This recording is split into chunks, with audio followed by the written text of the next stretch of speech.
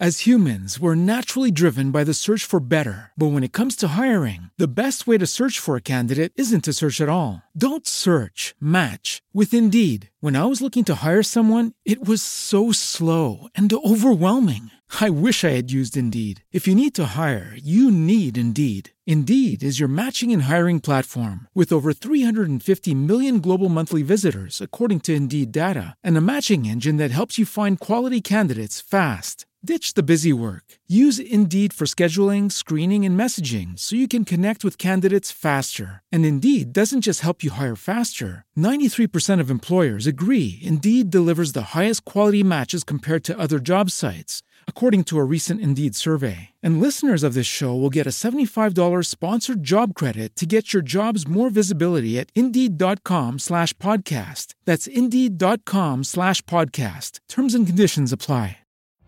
Every day, we rise, challenging ourselves to work for what we believe in. At U.S. Border Patrol, protecting our borders is more than a job. It's a calling. Agents answer the call, working together to keep our country and communities safe. If you're ready for a new mission, join U.S. Border Patrol and go beyond. Learn more at cbp.gov/careers.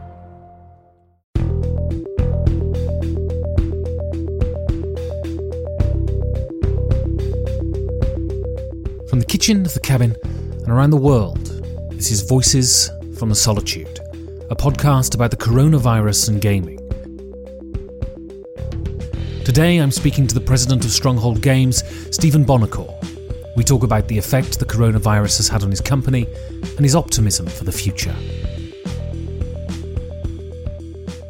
I'm here with president of Stronghold Games, Stephen Buonocore, and I guess I want to start with, not that I'm stalking you or anything, but sort of monitoring your Facebook posts over the last couple of weeks. You've had something of a journey with this kind of this pandemic, this COVID crisis. So can you sort of talk a little about that, your sort of defiance at the beginning and then your sort of change of heart as it's gone on? Well, yeah, sure. So early on, when there was a lot less knowledge out there, I had posted hey guys, everybody just take a step back, calm down, go about your lives. We can still do things. We can still travel if we need to do so. I had all of these things planned to travel over the next many weeks. And then a day went by. And then another day went by. And all of a sudden the world just started changing in a material way. So I took down the post and I posted an apology but in the beginning there was 70% of the people were like, yeah, that makes sense. Just, go about our lives. 20% were like, well, make sure you wash your hands. And 10% were like, you're crazy. This is irresponsible. You shouldn't be doing that. With more data comes more knowledge and more intelligence about how things need to operate in our current environment. So I took it down.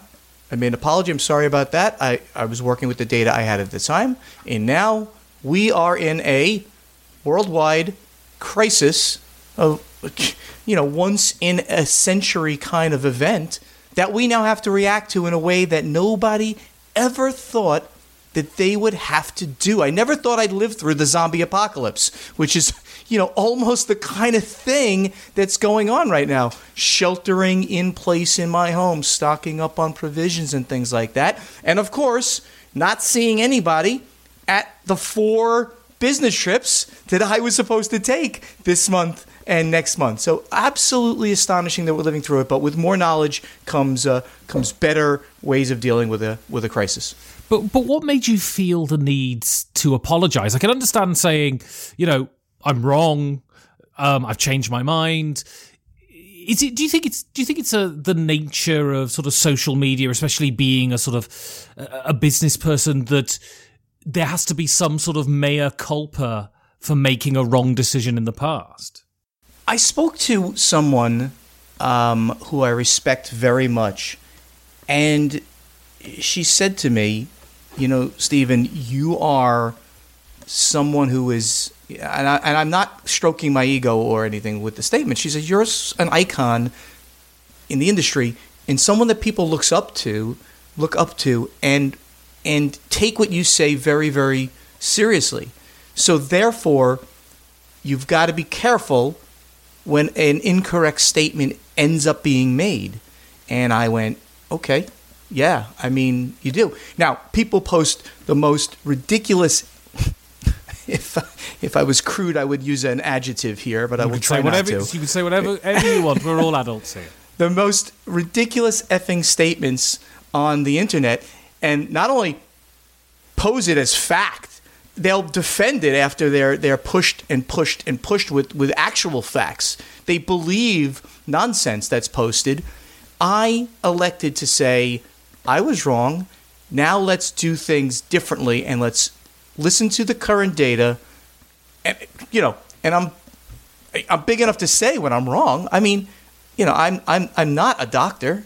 I'm not the medical profession, and we need to use that knowledge in the way that we react from now going forward. From as it evolved.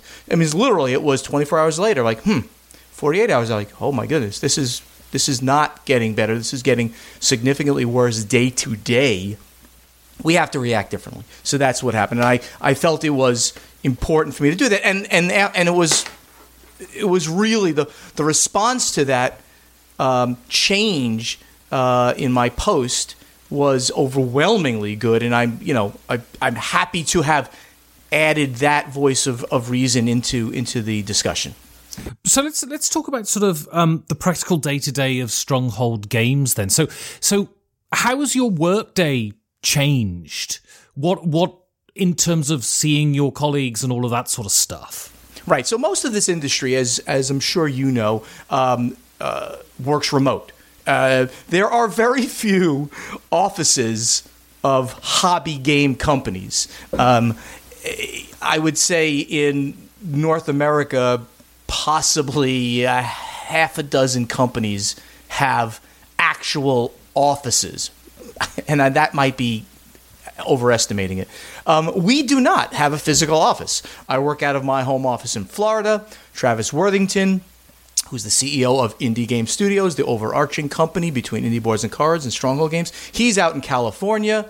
Our main team is in Indianapolis, but they work remotely from their homes and occasionally get together at like a game store to test games or a food court and things like that. So the actual operations of the company have not been impacted. The internal operations have not been impacted. Now, if we want to talk about supply chain and stuff like that, maybe, but even that for us at the moment, we're in very good position even in the looking at what's coming down the pipe and how we're going to get the products to market.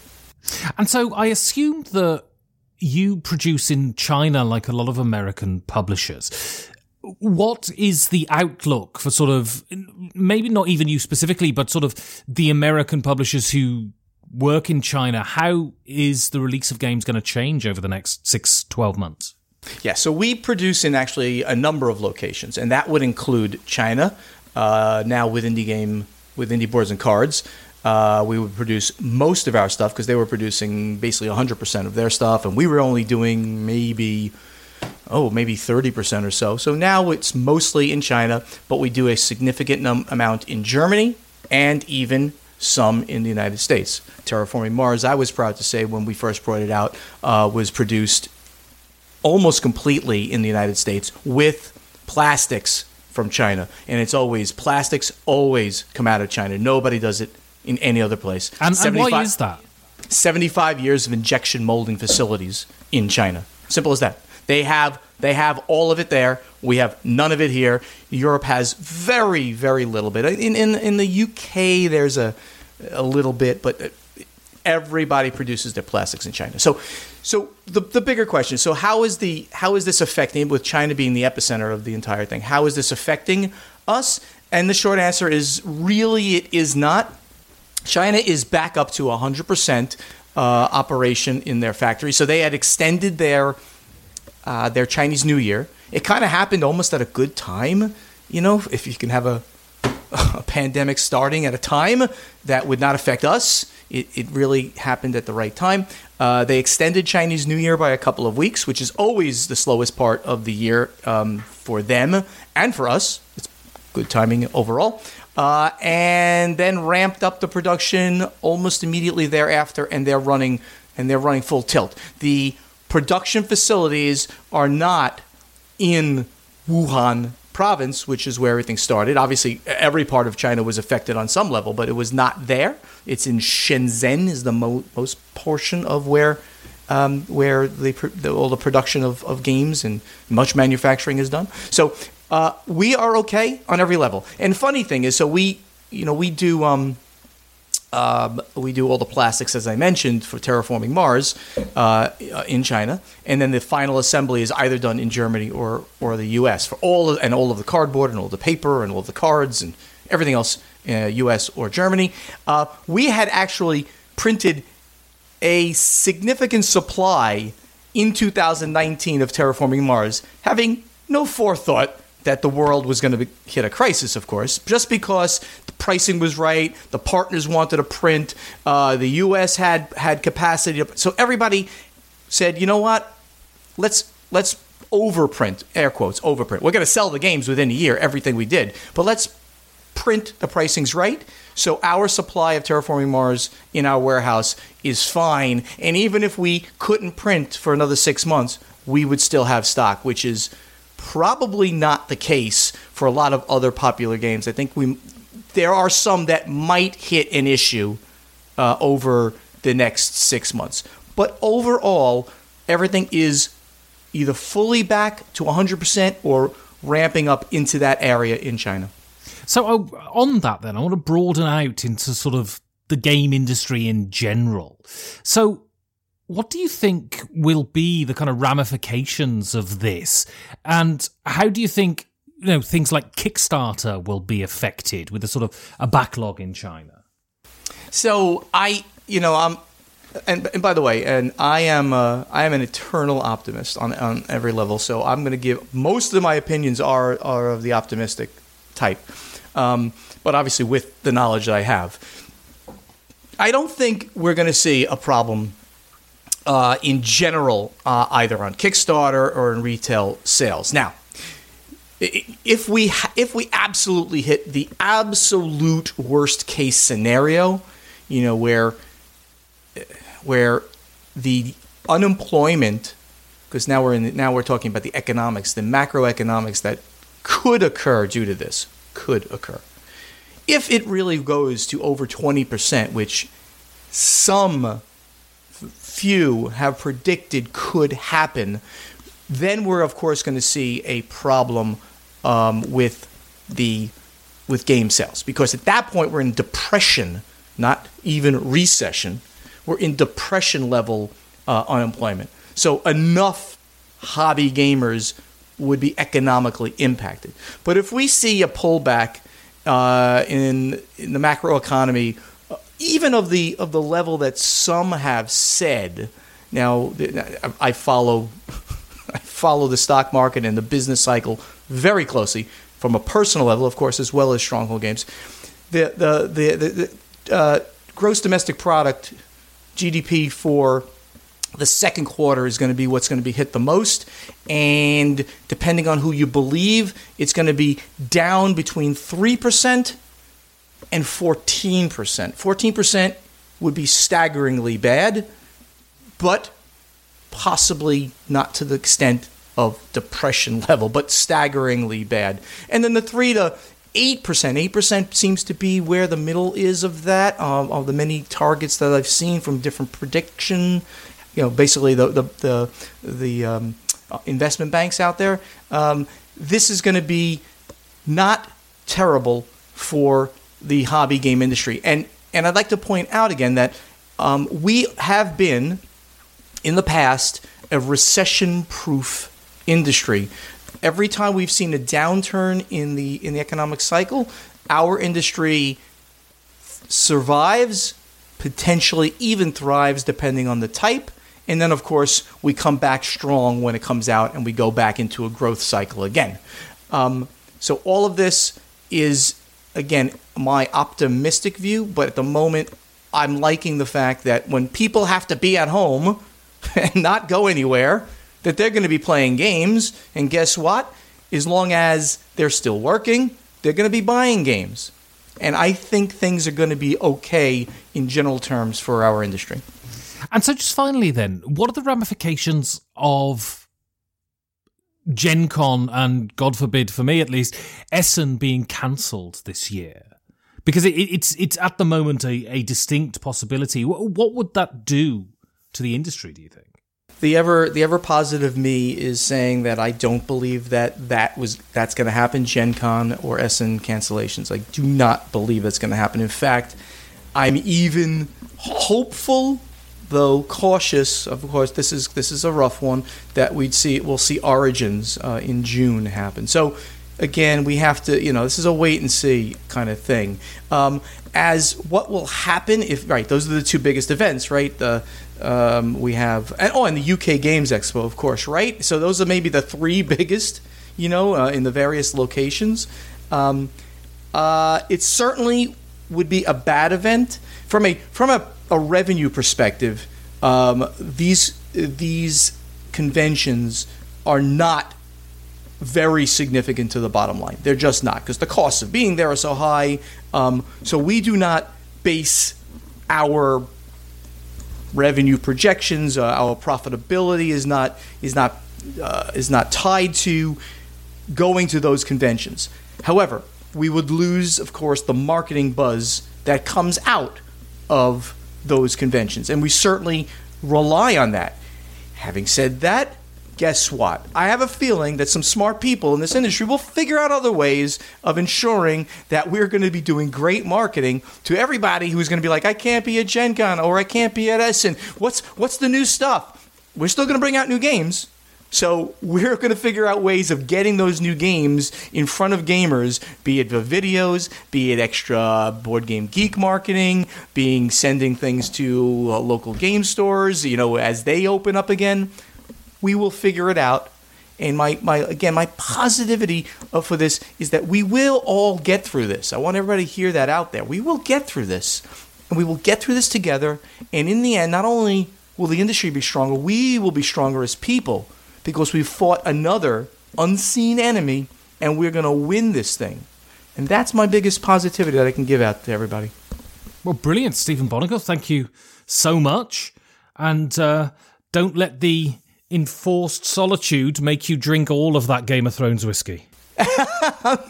I'm rationing it out very, very a little bit at a time. Thank you so much, Ben. I appreciate it.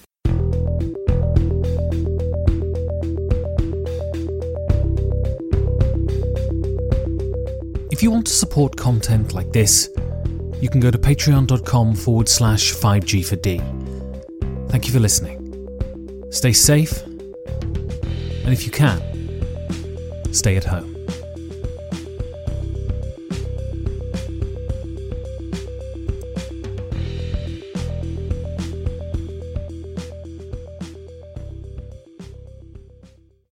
As humans, we're naturally driven by the search for better. But when it comes to hiring, the best way to search for a candidate isn't to search at all. Don't search, match with Indeed. When I was looking to hire someone, it was so slow and overwhelming. I wish I had used Indeed. If you need to hire, you need Indeed. Indeed is your matching and hiring platform with over 350 million global monthly visitors, according to Indeed data, and a matching engine that helps you find quality candidates fast. Ditch the busy work. Use Indeed for scheduling, screening, and messaging so you can connect with candidates faster. And Indeed doesn't just help you hire faster. 93% of employers agree Indeed delivers the highest quality matches compared to other job sites, according to a recent Indeed survey. And listeners of this show will get a $75 sponsored job credit to get your jobs more visibility at Indeed.com/podcast. That's Indeed.com/podcast. Terms and conditions apply. What if you could have a career where the opportunities are as vast as our nation, where it's not about mission statements, but a shared mission? At U.S. Customs and Border Protection, we go beyond to protect more than borders. From ship to shore, air to ground, cities to local communities, CBP agents and officers are keeping people safe. Join U.S. Customs and Border Protection and go beyond for something far greater than yourself. Learn more at cbp.gov/careers.